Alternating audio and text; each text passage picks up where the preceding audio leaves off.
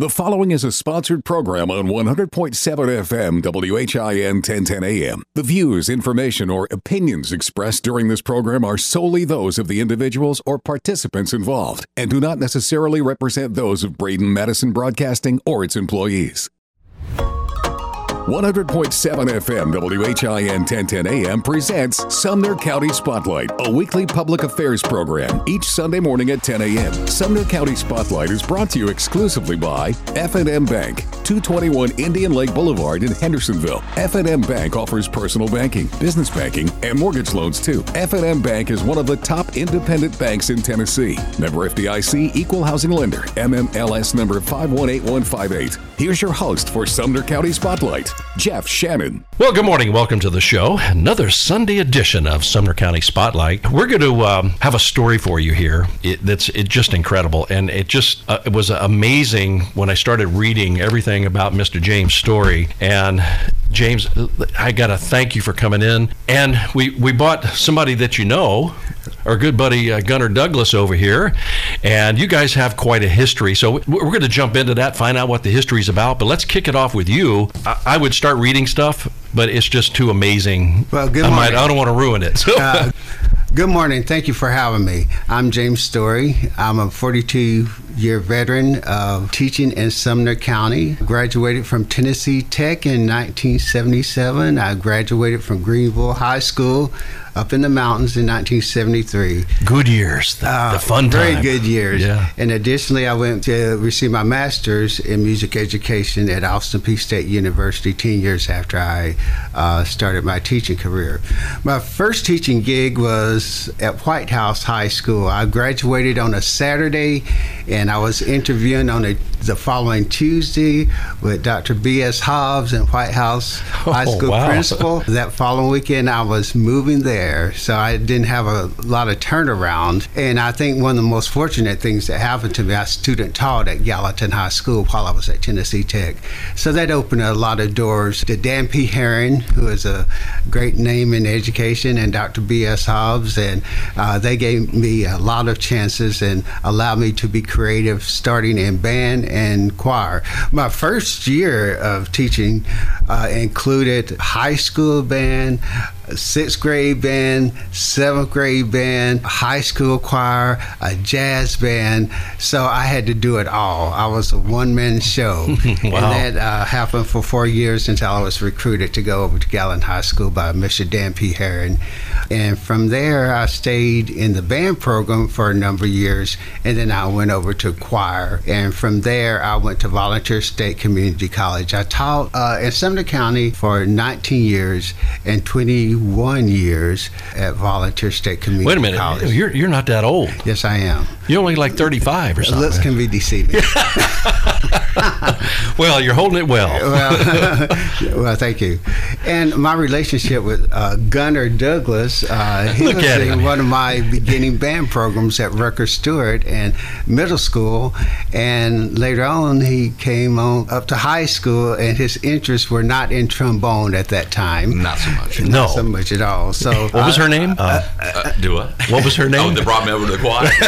Her name was Music, I think. Music, yeah. Right? Be that as it may, I noticed that he had an ear for sound and sound reinforcing and setting up for the programs that we had. And also, he was a fill-in drummer when there was not a drummer. So he's quite talented. He was quite talented in his earlier years. Well, then he got into radio. Yeah. Started using the voice. Well, I'm telling you, he's helped with the community and setup and sound and at church, and he's a all-around Well, guy. he might be a pretty experienced roadie. Yes, out on the road. Actually, You could do a that. few years with a band. So yeah. Done the whole thing. I've always loved music, all aspects of music, from production to I sang in the choir for a little bit, played keys one year, drums one year, ran sound. So just kind of all of it has always interested. Yeah. And I give a lot of that. James brought a lot of that out of me, and not just myself, but it's amazing how many people went through that program at Gallatin. Kim Locke You know, American Idol, Clint Park, Seth Sanders, hopefully out there listening. But there's been so many people that have gone on to be great writers and singers in the business. That So you mean I can claim that? You can claim it. It's all you would. Well, you know, it's one of the things when you're growing up like that, what an inspiration a teacher could be. Sure. That actually affects the rest of your life. It really does. And Mr. Story here seems like he's done that with you. He has. I mean, to have this kind of impact where you've developed and maintained the relationship after all of these years is amazing. Yeah, and I like that I can call him a friend too. He's just a great guy, mentor, and has done so much for the community. An amazing person. Just really glad to know him. As this story continues, and I started reading, you know, your bio here, and I just go, I don't know where to start. It's just every sentence gets more amazing. Well, one of my biggest accomplishments was to develop a music curriculum at Volunteer State Community College. I had gone there. There was really no formal program as such. I say that in that there was no transition for high school students to come there and study music for 2 years and go into the upper 2 years in the university level. And from the very beginning, I knew that we had to expand our curriculum because of state requirements and try to get more students in the music program at Volunteer State. So I take a lot of credit for developing music curriculum. I take some credit for helping design the new Fine Arts building because I was chair. Very impressive. Yeah, I was chair of the music department there for 10 years, and I saw a lot of changes in the school for the better. And now we have a formal, I do say we because I still go Vol State. We have a program of professional music that I developed, that degree program that students not only can go into various music degrees at four-year universities, but they can start their professional music career there at Vol State. And I'm very proud of that. So as they come in there, I mean, I guess they're learning about music. Are they learning the business of music as well, or is that leave that to Belmont? Yeah, those are certain tracks. We prepare the students with basics of music theory and ear training, and then they have to master some instrument. There are certain ensembles they can participate in, but first 2 years at Vol State, the student is able to receive all the gen ed courses, and once they go to Belmont or MTSU, they're set to go into their junior year. Yeah. And that's pretty amazing, I think. Yeah. I mean, it's such a process. People think, well, I can just play a little guitar and, you know, there's just so much more involved. Yeah, the theory part of music is the one that separates the boys from the men or the girls from the ladies, because they have to be able to study the music theory and learn skills and learn how music is developed and composition and ear training, how to read music and how to practically play on an instrument and or voice. So it's a very strict 2-year program that allows these students to matriculate on the higher level. Not anything is easy. Right. You know what I mean? It's something you have to work at and you have to practice. I mean, I taught myself drums, I taught myself a little guitar, but I still have no idea what I'm doing. Right. You know, I pick at it. If I stick with country music, I do the 3 chords, I'm good. Yeah. But the minute you start getting the majors and minors and all this, the F chord was the hardest for me to ever hit. I struggle with that. It just couldn't get, my fingers to lay down. But it's something you have to stay at. When somebody comes into a level like your Vol State program, obviously they have to have some experience with some instruments, or do they just come in and learn it from the ground up? Well, that's the unfortunate thing. A lot of students that come that want to be sound engineers and are performing musicians, they have to have some type of criteria or interest before they come there. Now, we have some students, when I was working there, that had no previous music training whatsoever. They bring their guitar or their stats and say, I want to be a musician. Of course, we have to adjust to that. In various stages, they go to private lessons and class piano and or guitar to hone their skills for those first 2 years. And that's through private lessons and performances that they're exposed to. Sure.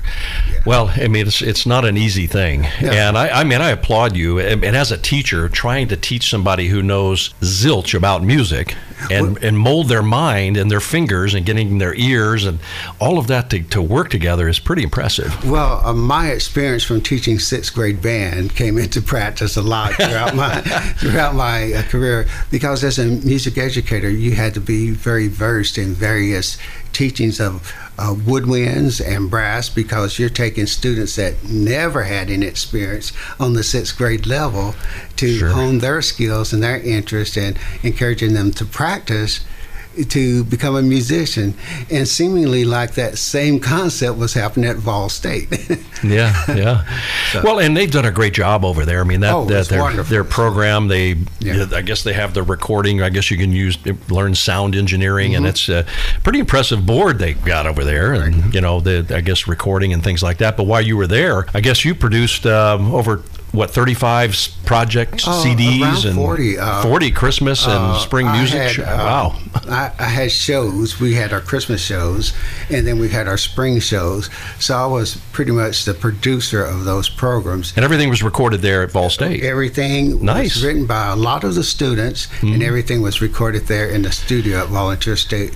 Steve Beischer, who is in charge of entertainment media program, was very helpful in doing that over the years. Well, it's good you have support, of the administration, and because I guess Middle Tennessee is heavily focused on the music industry, it just makes sense that they would offer programs like that. And, correct. The fact that over these many years you've touched so many people's lives. I mean, it's like, wow. Well, and Gunnar, look at this guy. He's that's what I was trained to do, and thank goodness I'm thankful every day for my talent and how I have been able to use it over my life. And you meet a lot of great people on the way. Yes, I do. And you've got some pretty impressive awards you've won over the years, and I think even Grammy is mentioned in here somewhere. How did that come about? Well, in 2015, I was nominated by my dean for the Grammy Teacher of the Year Award, and it was a long process of having to fill out a huge resume, and I had to give my philosophy of teaching. I had to send a sample of me in the classroom instructing, and then I sent all the forms in. And that year, I think there were 7,000 educators who had applied for this one award. And in the end, I was in the top 25 of those educators around the country during that time. So I thought it was pretty much a way to acclimate what I had been doing in teaching. Yeah. And still I am a part of the Grammy Foundation still today. That's great. As well as ASCAP because of some of my writing skills. And I take that very serious, and I'm very honored and humbled with a nomination. Well, I think if you look back on it, I guess you have to be impressed with what you've done during your lifetime. And I mean, just everything that I'm seeing here and meeting you for the first time, I'm impressed that, the legacy and the impact that you've made on people's lives over the years. I'm just grateful for the simple fact that I'm in an area where there is so much talent. Totally. And that helps in the long run. Yeah. So, Gunnar, how did Mr. Story impact your life as a young guy coming into the business? What was it that he did that kind of separated him from the other teachers? I would definitely have to say his ability to see the whole picture. It was amazing. When I was in high school, we had what was called cabaret or great performance. Great performances. Yeah. It was like something you would see on the college level or higher for high school students to put together. I know that when tickets would go on sale, we would do it for an entire 2 weekends or whatever, and it was completely sold out. Yeah. I mean, the first couple of days you just couldn't get tickets in there. Yeah. And but there was just some amazing talent that came through that high school at the time that it was just incredible to be a part of that. Sure. And that just fueled my fire for entertainment. Well, yeah, you definitely were inspired for sure. Oh, yeah. So, we got more of the story with James Story, and that's going to be coming up. We're going to take this break. We'll be right back with more of Sumner County Spotlight. F&M Bank presents Sumner County Spotlights. Since 1906, F&M Bank has been serving Middle Tennessee with first-class products and services. Visit them today at 221 Indian Lake Boulevard in Hendersonville or myfmbank.com. And we're back this Sunday morning with Sumner County Spotlight. I'm your host, Jeff Shannon, and a couple guests in the studio here. We have Mr. James Story and our very own Gunnar Douglas over here, who has been inspired by Mr. Story over the years. When you started telling me about your history together, I got to thinking, and it just embedded in me that he had, after all of these years, had to make such an impression on you. And we talked before the break how he had done some of that, but I think it's more impactful than that. If you that were impacted, think about all the other students. The same thing had to happen. Oh, absolutely. Yeah, there's just countless that have gone on to do very well in the music business and all aspects of the music business, writing, production, on stage, singing, pass through the hands of Mr. Story here. So it's just been a privilege to be a part of that. Yes, I mean, absolutely. And, just as we sit here and we're going to continue to talk, I keep envisioning him back in the day doing his Chubby Checker impression, because he could probably twist pretty good. Well, I have my days. I can still do some moves. If we were doing a video podcast, that'd be great. Right now. I still have a few moves. Yeah, look at it. Yeah, that's good. So, James, when did you decide to kind of write a book? And this book is full of history, and I know how much work you've done for this, but it's called This Is My Story, This Is My Song, This Is My Miracle. Tell us how all that came about, what inspired you to kind of come up with this, because it's pretty impressive. The book goes back from an idea in 1986 when we had our first family reunion. And I had a tape recorder, and I went to my great aunt Annabelle's to record her. At that time, she was 86. So she had all these stories and all the history of the family that I didn't even know. I didn't even know who my great-great-grandparents were. I spent a couple weeks with her just recording it. And then I compiled that family history into a booklet that we handed out at our family reunion. And then I went back and I researched the family trees of all these people. And when I looked at the tree, I said, this is pretty amazing that this is all a part of my mother's side. Yeah, and not counting my father's side, where they had 13 kids there. Wow. So we took a picture, and I said, wow, we covered the side of a mountain just in the picture. Well, be that as it may, later on, I started to accumulate the idea of, I am going to write a family history. And then I had this idea, since I grew up in the Jim Crow South, why not infuse that with my story, my musical journey, how I wanted to become a musician, for the simple fact that I found that all of these people in my family were musicians without being trained. My father was a guitarist and a singer for a gospel group. They had a radio show every Sunday morning on WGRV in Greenville, Tennessee, and we actually sat around the radio and watched it. That type thing. And that's what you did. You watched that radio. We watched the radio. And later on, my aunts and uncles all were involved in church music. My father was involved with church music. Back then, church services would last maybe a couple hours. And then in the afternoon, we were at another church where these gospel rock stars with their slick hair and their matching suits would give a concert. So we were on the concert, realm back then. So I call my father in the book a gospel rock star, because that's what we grew up with. So, and then he has some interesting things on his family side that was very intriguing.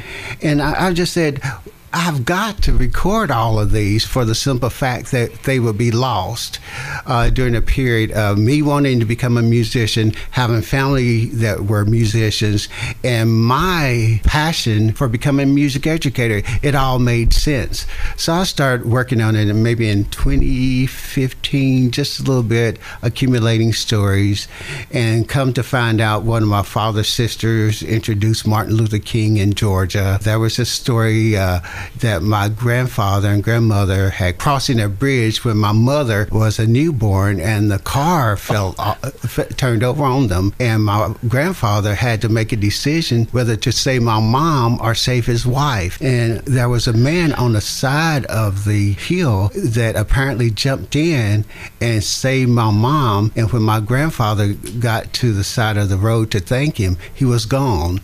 And then all of these miraculous stories about my my great aunt who swam up the Jordan River after she was baptized in the Jordan River, and she couldn't swim.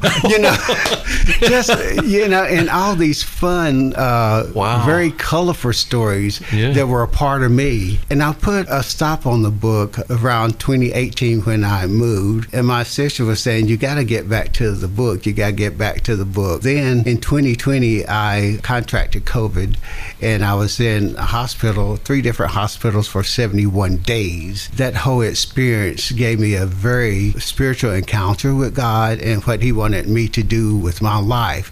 So my original idea was, this is my story, this is my song, based on the hymn Blessed Assurance. But then after I had gone through this whole series of rejuvenation and reviving myself spiritually with the help of a lot of prayers, I said, okay, this is my story, this is my song, this is my miracle. I've got to tell it about it.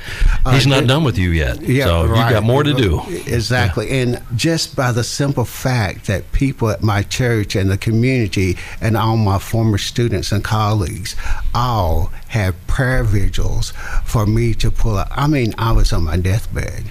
Wow. And not only that, while I was going through all this trauma, I had to learn how to walk again. I had to learn how to swallow again. My kidneys failed. I was on dialysis, and with all of I was on a breathing tube. I was a month in the ICU and 15 days on a ventilator. And I'm a firm believer with all these prayers and all the prayers of the people. It gave me a new hope. And pulling through that whole scenario was very spiritual and profound. And it's very interesting when the doctor stands at the foot of your bed and tell you, okay, Lazarus, how are we doing today?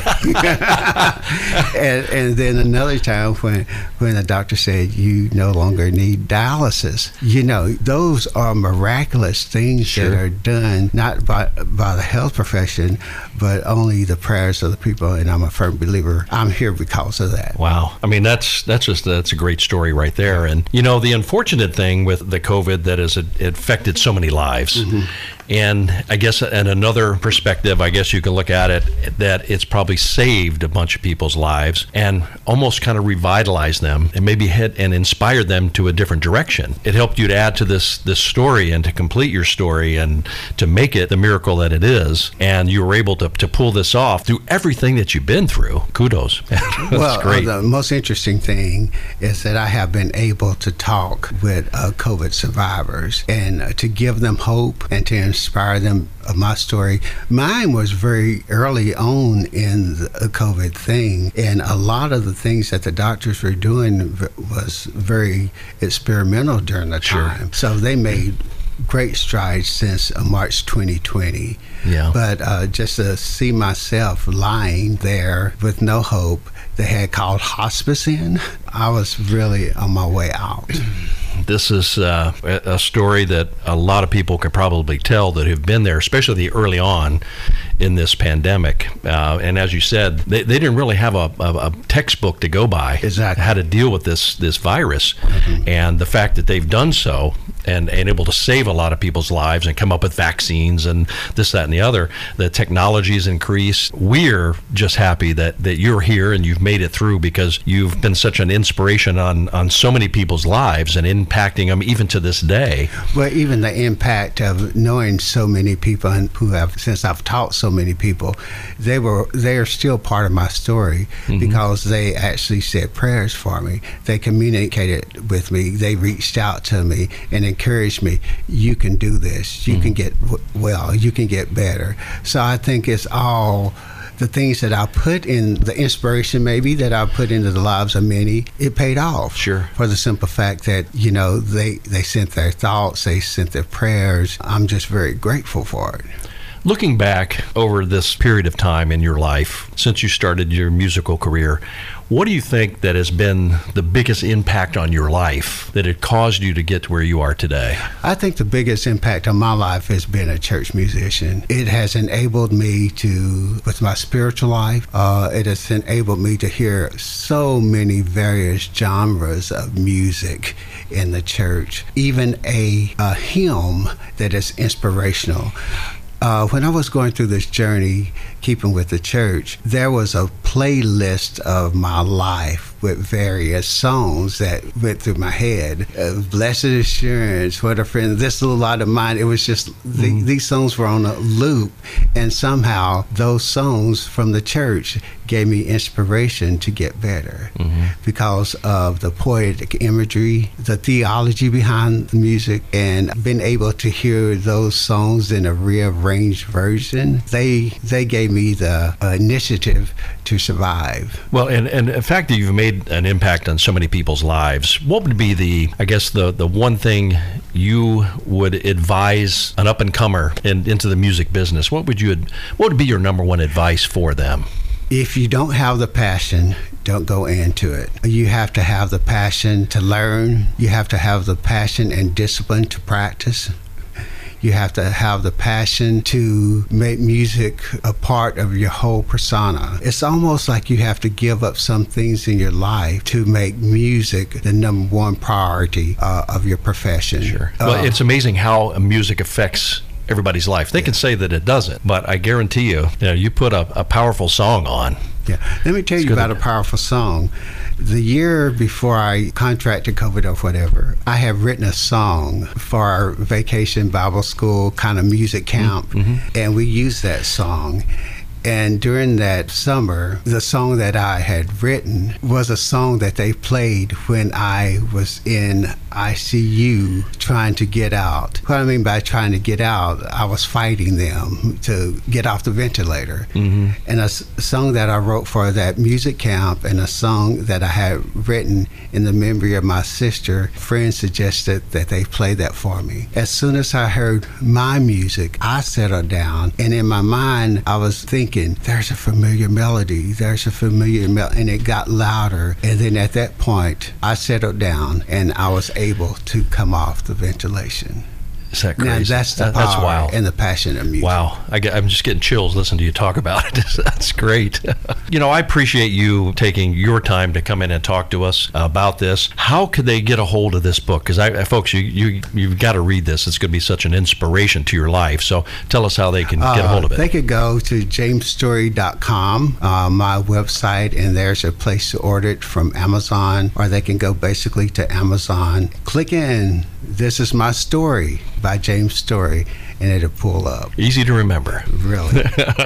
Well, we've been talking with Mr. James Story, and wow, I mean, what a history, what a legacy you've left behind. Thank you. I know you've affected this guy, Gunnar Douglas over here, and I'm sure he's very proud of you, and just after talking, I'm proud of you. Well, thank you, sir. Keep doing what you're doing. Okay. We appreciate it. Thank you for the time. Absolutely. Well, that's going to wrap up this segment of Sumner County Spotlight. We'll be right back with more. F&M Bank presents Sumner County Spotlights. Since 1906, F&M Bank has been serving Middle Tennessee with first-class products and services. Visit them today at 221 Indian Lake Boulevard in Hendersonville or myfmbank.com. Welcome back to Sumner County Spotlight. Your host, Jeff Shannon, here. We're kind of changing seats a little bit right now. We're going to hop into Sumner County. We're going to be talking here with Josh Sudeth, and he's the Director of Development Services for Sumner County. And, I know how busy you are. It's crazy down there. There's so much going on in Sumner County. Everything's just blowing up. So introduce yourself. Let's find out about Josh here. Sure. Well, my name is Josh Sudeth. That's what I said. I was seeing if you were going to catch it. I was testing you. That's what I was. It's a tough one. It's easy to mispronounce. That's for sure. People come up with all kinds of alternative pronunciations. Yeah. But I'm Director of Development Services for Sumner County Government, and so what that means is we oversee the planning and zoning, engineering, stormwater management, and floodplain administration functions for the county. Our responsibility, generally speaking, is outside the city limits. So anything outside the city limits here in Sumner County is something that we have authority in those areas for. And so that's about 420 square miles of the county's 500 or so square miles is unincorporated, has about 50 or 60,000 residents in it. And we deal with all kinds of issues. It's something different every hour of every day. Well, yeah, you know that because you never know, especially with the weather we've been having and this craziness. And when you spoke before about dealing with the floodplain and things that are going on with that, a lot of people's concerned, especially around these big creeks, Station Camp Creek and all of that kind of does a little bit of overflowing from time to time. And what are some of the things that you guys would get involved with to help control some of that flooding? Well, there's, it's limited, what anybody can do to control Mother Nature. That's right. When it rains, it rains, and the water is going to some extent, do what it's naturally going to do, which is flow downhill. But what we do, strive to do, like I said, we oversee floodplain administration functions, which is a federal responsibility that we have to regulate development within that floodplain. Okay. So there are certain areas in the floodplain you just can't build there because it's in essentially the flood channel. It's too dangerous. So you can't build there. Right. Other areas you have to build them up, get things above the floodplain, that kind of thing. So we regulate that, make sure that new construction is being done in accordance with those federal requirements there. The other side is stormwater. So it's a little different. Stormwater is a water quality and quantity thing that we do. That's a state responsibility. And that's regulating developments when they come through to make sure that the water is, they're not putting mud and stuff off-site during construction. But also the post-construction things we look at is quality of water leaving the site, but quantity. So you see detention basins and ponds that we have developers put in on bigger developments. That's to control the amount of water that's leaving. And so it slowly just releases that water and accumulated across a lot of developments. That we think that helps to mitigate flooding. So I guess when you look at different sites, you see this black tarp that kind of borders an area that maybe they're building on. And so I guess that helps to control some of the things coming through that, getting into the stormwater system. That's right. That's called a silt fence. Okay. So those silt fences are put in, and they help to capture sediment as it's leaving, and to slow down water as it's leaving as well. Because you want to make sure that the dirt that's on the site stays on the site to the extent possible and doesn't get in somebody else's yard or in the road or anything. Yeah, it'd be hard to believe since most of it is solid rock, but I guess we do have some soil. Right. That's right. So what is is there a rating, like a floodplain rating, like you're in a 5 or whatever? Is there such a thing? There is to some extent. So that dangerous area that I was talking about where you can't build anything is called the floodway, the regulatory floodway. Okay. And then the other zones are Zone AE is what it's called. It's a federal requirement, so it's got they got acronyms, lots of acronyms. And that means that you've got that's where the flood zone goes to once in 100 years, essentially. The 100-year floodplain, Zone AE. How close are we to that? Here at Indian Lake, I think you're pretty good. You're on a little bit of a hill here, but there's a lot of the county that is in that 100-year floodplain, and we're definitely seeing, for whatever reason, that 100-year floodplain seems to happen. That occurrence is more often than 100 years, for sure. Well, I know back in 2010 when that historic thing happened, it affected a lot of us here, and we weren't here at that time, but we had just left. We were actually, my wife and I were speaking at the Gaylord, and I guess a month later, I'm seeing on the news where Gaylord was flooded. I mean, it was like 10, 12 feet up inside where we actually were working. You know what I mean? It was devastating to watch all of that in Broadway, and of course down here in Saundersville Road and all of the flooding that happened. It's just, so what have we learned since then? Well, that was a once in a millennium, hopefully, event. Hopefully we don't ever see anything like that again. Had a lot of factors upstream and downstream within the Cumberland River that caused a lot of those issues. But I mean, the thing that we've learned in Sumner County is that we take those, and you could see in other places in Middle Tennessee, Waverly, where they've had a lot of big problems and that kind of thing. Yeah. We take development in or near that floodplain very seriously. We do try to discourage, might be a strong word, but we definitely ensure that any of those federal, state, local requirements that are out there for doing anything in or near that floodplain, that's very strictly followed. Sure. And if they don't, they choose to jump in there, I guess their flood insurance has got to be through the roof. That's right. That's right. Yeah, they have to acquire flood insurance and that kind of thing. And so we look at it as a life safety issue and a property issue as well. And so we're all about it's really hard to solve problems that are already out there. So like in places like Waverly and those places, they had a lot of development many years ago that had occurred that was in that floodplain. It's hard to do anything about that, but we could do something about new development going in the floodplain. So Sumner County really doesn't have a lot to do with Old Hickory. That's more of a core thing, I guess. Right. But I'm sure you have interaction with them. I know that they're pretty particular about anything. Right. So how do you guys interact with them? Well, it's at the professional level, they're a federal agency. They deal with the mayor's office quite a bit on bigger picture issues, and other mayors, elected officials in the county when it comes to things like pulling water out of the river for drinking water and that kind of thing. Some of the communities north of the ridge here in the county are working with them on some of those issues. One of the things that we work with them some on is things like boat docks, that kind of thing. The river itself, follows the entire southern boundary of Sumner County. And so that's the Corps has really, for a long time, it was very difficult to get a new permit to put a boat dock in and that kind of thing. They've simplified that process and really streamlined it, is my understanding, in recent years. So like a lot of agencies, they're trying to be more customer friendly. Sure. I guess with all of the property in Sumner County, there's a lot of it most people never even see.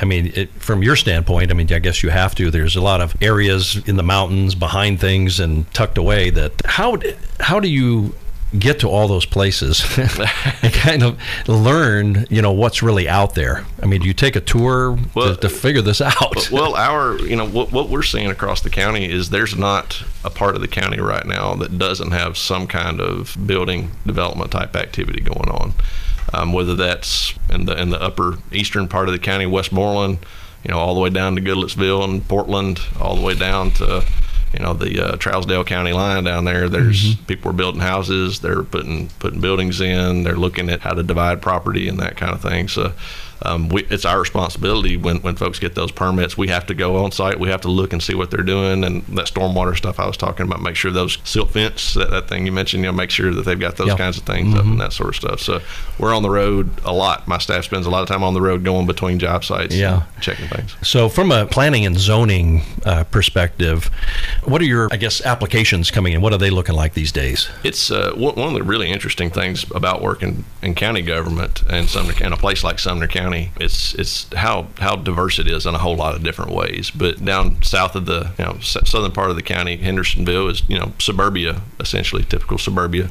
Gallatin to some extent as well. But you get to the northern part of the county, it's as rural as East Tennessee in a lot of ways, very, very rural. Every kind of application you can imagine, from just people putting in garages and stuff like that, which there's a lot of that with the pandemic, a lot of home improvement projects and that kind of thing. All the way to projects down closer to Hendersonville and Gallatin, like the Goat Farm, which is a new ice facility that's been approved here in Sumner County. That's been approved. The ice facility itself is in the county. It's not in one of the cities. Yeah. And so they run the gamut from really big, complex, multi-million-dollar developments like that to just people wanting to divide up a couple of lots for their kids to live on, that kind of thing. With the growth, there's only so much growth here in Gallatin and Hendersonville. I guess that can happen. So people start venturing more north, which I guess would make sense. With 109, what a great job they've done all of that, coming into Sumner County, which improved that traffic greatly. You got shopping centers going up, Publix is popping up everywhere. I would think that as we start venturing north, there's got to be some gold mines happening up that way. So you got any secret plans coming up? No, I'm not telling you. No, well, we don't. We one thing that I think we do pride ourselves on is transparency. We don't have there's no secret plans or anything like that. Everything we have is available to the public. If anybody has any questions about something going in or going on at a piece of property, they can always call us and we'll tell them just exactly what's going on. But like you said, as the cities essentially fill up to some extent, they can't annex the way that they used to. Cities can't annex as easily as they used to. And so we're definitely seeing folks that are developing in the county, whereas years ago it just would have been annexed into one of the cities. Yeah, we're seeing a lot more of that in the county section. As far as the roads go, is that handled by the county or the cities or TDOT? Well, within the city roads, non-state routes are owned and maintained by the cities. State routes are maintained by TDOT. Okay. Who I used to work for TDOT years ago. They're a great organization. But within the county, the county highway department maintains local roads, and like I said, TDOT maintains the state roads like 109 and 386 and those. Okay, so here's what I'm going to throw at you. I'm sure you've never heard of this word, potholes. Right. How are they handling those? And in Sumner County, I've really seen a lot of pothole issues. I heard people talking about them. Some of the city's roads, I've seen a few, but they've seemed like they've jumped on that to kind of repair some of these. But yeah. Our highway department does a phenomenal job. They've gotten out there in the last couple of years, and the county commission has allocated them funding and that kind of thing. In addition to the money they get from the state to repave a lot of roads and do lots of good maintenance and that kind of stuff. It's been a hard winter. The last month or two has been pretty hard. So particularly on the state roads that get a whole lot of traffic, you'll you'll see potholes and that kind of stuff. But TDOT jumps on those as soon as the weather's good and they can get the asphalt plants up and that kind of thing. You'll see them this spring on those, getting those fixed up. While you were talking, I don't know why this did, but creeks jumped into my mind. Now, some of the creeks that are here, funneling water, I guess it eventually sends it out to Old Hickory, I guess, right? Into that direction. I know from experience, the Lower Station Camp Creek, it gets pretty flooded there when the rain comes in. And most people would say, why don't you just dredge it, make it deeper? Yeah. But you really can't, is that right? It's a complicated process. It's federal property, federal land, and there's anytime you deal with the federal government, they have processes, and they're there for a reason, But getting in there and dredging out the creeks and that kind of thing around Old Hickory Lake, we get those questions a lot. Okay. It requires the appropriate federal permits and review studies, and they've got to look and make sure that it's what the impacts of it would be and all that. So it's just a long process to be able to get it done. And TDOT does not move fast. Well, that would be the Corps down there. So and that's right. They don't move fast on that. Well, and to their credit, speed on a lot of things is mistakes get made when you do things too quickly without thinking them through, and so they've got a process that they have to follow for that. Kind of. We're going to take a break right now, and I'll give you this to think about. When we come back, let's talk about what's the hot spot in Sumner County. Oh, he's thinking. We'll be right back with more Sumner County Spotlight. F&M Bank presents Sumner County Spotlights. Since 1906, F&M Bank has been serving Middle Tennessee with first-class products and services. Visit them today at 221 Indian Lake Boulevard in Hendersonville or myfmbank.com. All right, welcome back to more of Sumner County Spotlight on this Sunday morning. We're talking to Josh Sudduth. Did I get it right? You got it right. Oh, jeez. Perfect. I'm going to get an award for that. So before our break, on the other side, we were talking about the hot spot in Sumner County. What does it look like? It's actually, I think, the entirety of Sumner County, really the entirety of Middle Tennessee right now is a hot spot. I mean, we're seeing folks, and if you've talked to some of the city planners from Gallatin or Hendersonville or anything, they're seeing the same thing. We're seeing folks from all over the country right now, all over the country, California, New York, Illinois, Ohio, folks coming in here by the hundreds, by the thousands, I don't know. What's the attraction, do you think? Well, I mean, I think climate's a little better for some of the folks up north is one factor.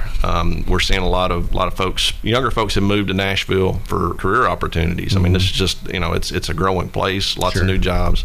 We're seeing their family members coming, and they're looking for a place to live. We're seeing a lot of that. There's folks that out in California that maybe disagree with some of the things out there. We hear that. Folks come in all the time, and they're looking for a change in political climate, I guess, not so much the temperature climate, but they're coming to Middle Tennessee, and that's part of that. And they save on taxes, too, so I guess that's got to be... that's part of that political climate I'm talking about. The tax burden here in Tennessee in general, with no income tax and that kind of thing, is very favorable, and if you compare it to a lot of other states, it's remarkable what a good value it is to live in Tennessee. Yeah, absolutely. And the school system, that's right. Stellar. I mean, we've got some of the greatest institutions and public schools, private schools. They're all fabulous. Right. New schools coming online on the Liberty Creek campus is set to open and later this year. So we're excited about that. That's a real big deal. Yeah, we were talking a little bit about planning and how the planning situation's going. Are we seeing more influx of commercial? I mean, we know the residential's here, but that's obvious. With all these people coming here, they're going to need housing. But what about on a commercial standpoint? You have your Metas that come in. You have your larger companies. I guess when they're looking for property, I mean, within the city limits, that's becoming increasingly hard to find the amount of land that they need. So I guess they're venturing more into the county. So what are we looking like on a commercial standpoint with that attraction? To some extent, we're seeing some of that. We're seeing spaces that are filling in that have been in between the cities. The Goat Farm project is a good example with the ice facility and all that there on Chute Lane, Nashville Pike, that area. Residential is definitely leading the way, like we've talked about, but we're definitely across the county, and particularly within the cities. Commercial is going to locate where the people are. You're not going to have as much commercial activity in the hinterlands because people want to be able to sell your stuff to some have shoppers come in and that kind of thing. But Gallatin right now, and Hendersonville as well. Hendersonville's had some real big announcements here in the last couple of months with Costco and Music City Studios. Music City Studios, exactly. I mean, it's an exciting time here in Sumner County. Well, and the fact that Meta popped up out there, and what a great feather in the cap for the city with that. I mean, that's just incredible, the amount of people and the jobs that they offer. Well, like Music City Studios, I mean, gosh, they're going to have 850 plus jobs for people. I mean, full-time gigs out here. So, I mean, it's really good to kind of stimulate the economy for sure. Mm-hmm. And everybody loves to have the Costco. Then you got the Sam's Costco war going on again. I was wondering when that was going to happen. But we were talking about zoning. You know, you see these signs that pop up, you know, this come here for this public hearing on rezoning. Tell us what that's all about, because some people might not understand that process. Yeah. Well, the county and the cities as well, we strive for transparency to the maximum extent possible. That we even have some folks tell us we go overboard on it, because we try everything we could possibly do to get the word out there about what's coming, what applications are going to be considered, what changes are potentially coming down the pike, and that kind of thing.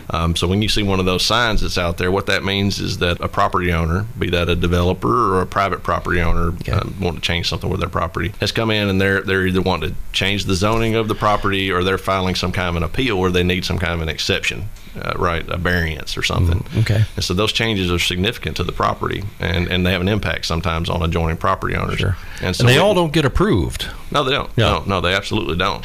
But what we try to do is have them put signs out there, which we provide, that are put out at the property line. Okay. You know, things like ads in the newspaper. Adjoining property owners get a letter letting them know that there's going to be a public hearing. Here's what's proposed, that kind of thing. So we're try to get the word out there, and then public has an opportunity to speak at the meeting. Those are almost always public hearings where we give folks the opportunity to express their opinions and their views. Have questions and that kind of thing about what's proposed. Sure, and people really like to speak in their mind. I know, because I've been through several BOMA meetings here in Hendersonville when developers are trying to come in with their properties. So yeah, but fun. Right. But I really do believe this, that an engaged citizenry, folks that live in the community, that are engaged, that care passionately about what's happening around them, that's a good thing. That's a really good thing. And it shows they care about their property, they care about what's happening, and they want to be engaged with the folks that they've elected to make decisions. That's healthy. It takes up a lot of time in the evenings, but it's a healthy thing. I mean, they come and voice their opinion. You have the public forums and things like that. They can express their views. Doesn't mean it's really going to sway any votes or anything, because there might be some other procedural things in place that we understand what you're saying, but we can't really do that because of this particular, ordinance or what have you. Sometimes it's, there's things in the code or things that a property owner can do by right. They can come in and build that many houses sometimes on a piece of property or whatever it might be. But hearing from the folks, I mean, it helps gives the elected officials, an idea of the temperature of the community and that kind of thing. What are some of the criteria, I guess, if somebody wanted to request a rezoning? What are the options they have? Like, I'm not sure what those are. Yeah, and so it's what I tell people is that anybody can request anything. And so now what we have to do, most of the property in the county has a rural residential is what we call it, zoning designation. Okay, that's kind of like the default. That allows you to have a single family home, any kind of farm operations, anything like that, totally allowed. We don't regulate that. But if you want to do something different, if you want to do a wedding venue, or if you want to have turn it into a subdivision, or you want to do any number of other things, there's going to be a process. There's always a process to follow to get to that point. The answer is very rarely to anybody, no, you can't do that. The answer is, okay, well, we understand what you want to do now. Here's the process you'll need to follow to get it to where you want it to go. Now, that doesn't mean it's going to be approved. There are decision makers that are appointed to those boards who make those decisions, but we help people get through the process. Yeah. So I guess within, let's say, residential kind of, I guess you have different categories of that. So if they wanted, how does that work? Yeah, the way we do it, most of the county is a lower density default zoning, like I was talking about, which is about an acre zoning. So 1 lot per acre is kind of the default. If you want, we have other zoning designations that are basically twice that dense, so 20,000 square foot lots, give or take. Usually, if you want to come in the county with something denser than that, or denser than 40,000 square foot lots, you're going to have to go to the county commission and rezone. We require you to bring in a specific plan. We call that a planned unit development. So you come in with a specific plan and you show the planning commission and the county commission exactly what you want to do, exactly how it's going to be laid out, and they consider your plan and can approve it or not approve it. Yeah, but I know I've heard a lot from commercial people that they want to come into a certain area and they can't because this particular zone is not zoned for that. Right. So then you would give them the options they would have to do if they wanted to qualify. That's right. Yeah, if they want to do a certain use that's let's say I've got a piece of property that's zoned. One of our zoning designation is commercial neighborhood, and so that might be like a little convenience store or something on a street corner, that kind of thing. Okay. And I'm just going to just say that somebody wanted to come in and do something much more intense than that we might call a light industrial use. Well, the answer would be, well, you can't do that with your current zoning. Mm-hmm. Here's the process to get the zoning changed, and you have to go to the county commission to do that. An illustration that just popped in my head was the new Publix that's going on in Long Hollow Pike and Big Station Camp. Mm-hmm. That's a pretty big project, and I know when we moved here, that was nothing but a rock quarry. I mean, it was such an eyesore, and I go, what the heck are they going to do with all this? And I could not believe how they whittled all of that solid rock down to what it is. I mean, I'm pretty impressed with that.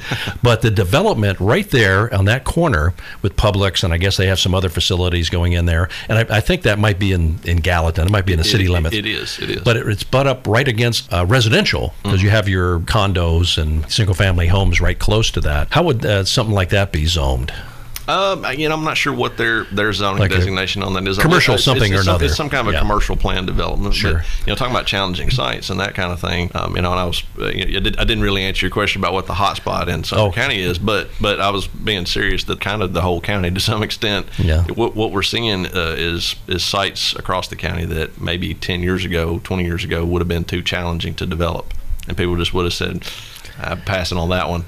Yeah, they're more feasible now. The demand is such, and the home values and property values are such now that developers can absorb those development costs and make a profit at the end of the day on what they're proposing to do. So. Now, does the county, when a developer comes in, does the county have impact fees? Our only impact fee is really when you come in to build the house. Okay. So we have a 70 cent per square foot impact fee that's assessed when you get a building permit. Mm-hmm. That goes toward school facilities. Basically, it's kind of set aside and it's used when a new school needs to be built. Those funds can be used toward that. Well, we got a bunch of them because Liberty's popping up, and what a beautiful campus that is. That's great. Wow. That's great. I mean, that's impressive. Now, when we're talking about the impact fees, what about a commercial developer that comes in and wants to put in a shopping center? Right. So the cities would probably have some fees. Now, there's always plan review fees, that kind of thing, to get to the planning commission and that kind of thing. That offsets the staff time. A lot of time goes into reviewing the plans and making corrections and that kind of stuff. Now, as far as that impact fee that I was talking about, that was passed back in the mid-'90s, I believe, late '90s, by the state legislature specifically for Sumner County. It's for residential development, industrial development, but it excludes commercial. So commercial doesn't pay that impact fee. But they could come in and negotiate a kind of impact fee if they say, okay, you can come in here, but we want you to redo the roads around here. That's right. Now that's a little bit different. So that's something that people will get a little sideways on sometimes, is understanding the difference. The impact fee is basically where we say, what the legislature said is, a house comes in, they've got children, there's an impact on school facilities, so there's a fee for that, right? Now, what you're talking about there as far as road improvements and that kind of thing, so say I've got a commercial development or a residential development coming in on a piece of a road that's already there, right? We would have them do a traffic impact study and say, okay, well, based on the number of trips or the number of lots or whatever it might be, what's the impact on this road going to be? What improvements need to be made up the road, down the road, and in the vicinity of the project? And the county and the cities will have the developer make those improvements at their expense. So they have to offset the cost of their own development. Yeah, and I've seen some of them where they throw, well, if you want to do this, and then some of the developers end up backing out. Maybe they don't want to go to that extent because it could be pretty costly. Sometimes, I mean, it's at the end of the day, it's developing property is it's not a charity operation. Those guys are in it to make money, sure, and they've got to look at the bottom line. Yeah, but like I was saying, what we're seeing a whole lot more of across the county and Middle Tennessee in general is developers are willing to make those improvements because they seem to be able to make it work. Mm-hmm. From your department, and you've got engineering, floor plan administration, planning and zoning, stormwater compliance. What is the state of your department at this point, and what's it looking like here in the near future? Well, the county commission has been just, in our planning commission, the mayor and everybody, they've been fantastic. When I started a few years ago, it was bare bones, and we still are pretty bare bones. But they've allowed us to, with all the growth going on, we didn't have have that engineering function, didn't have a county engineer at that time to look at drainage plans and that kind of stuff. So they've let us bring on a couple of new staff members and that kind of thing that have helped to make sure that those developments, when they come through, that what gets approved is a better quality development that, like I was saying, prevents those problems. It's real easy to prevent problems versus fixing on the back end. And so I think the state of my department is pretty good. Like I said, we've been able to have the staff to be able to process the applications and review the plans and that kind of thing to make sure that the built environment turns out the way that the decision makers want it to be. Sure, absolutely. Well, I mean, great things happening in Sumner County. A lot of activity, a lot of excitement, a lot of people moving here. That's right. So you got your job cut out for you. Job security, I guess. That's always a good thing. So, hey, we've been talking with Josh Sudduth, the Director of Development Services for Sumner County. And Josh, man, thanks taking your time out here. I know how busy it is down there, and just make sure you keep Anthony in line there. Tell him I said hey. Sure will. And we appreciate you coming in. Hey, so that's going to wrap it up for this edition of Sumner County Spotlight here with Jeff Shannon. Join us next Sunday at 10 a.m. right here. Oh, and don't forget, it's going to be on our podcast page at WHINradio.com. So we'll check you next time right here. This is Jeff Shannon saying so long. Sumner County Spotlight on 100.7 WHIN 1010 AM has been brought to you exclusively by F&M Bank, 221 Indian Lake Boulevard in Hendersonville. Whether you need personal banking for your business, a home mortgage, or considering refinancing your home, F&M Bank will provide you with excellent service right here in Sumner County. Visit them today at myfmbank.com. Sumner County Spotlight will return next Sunday morning at 10 a.m. Thanks for listening.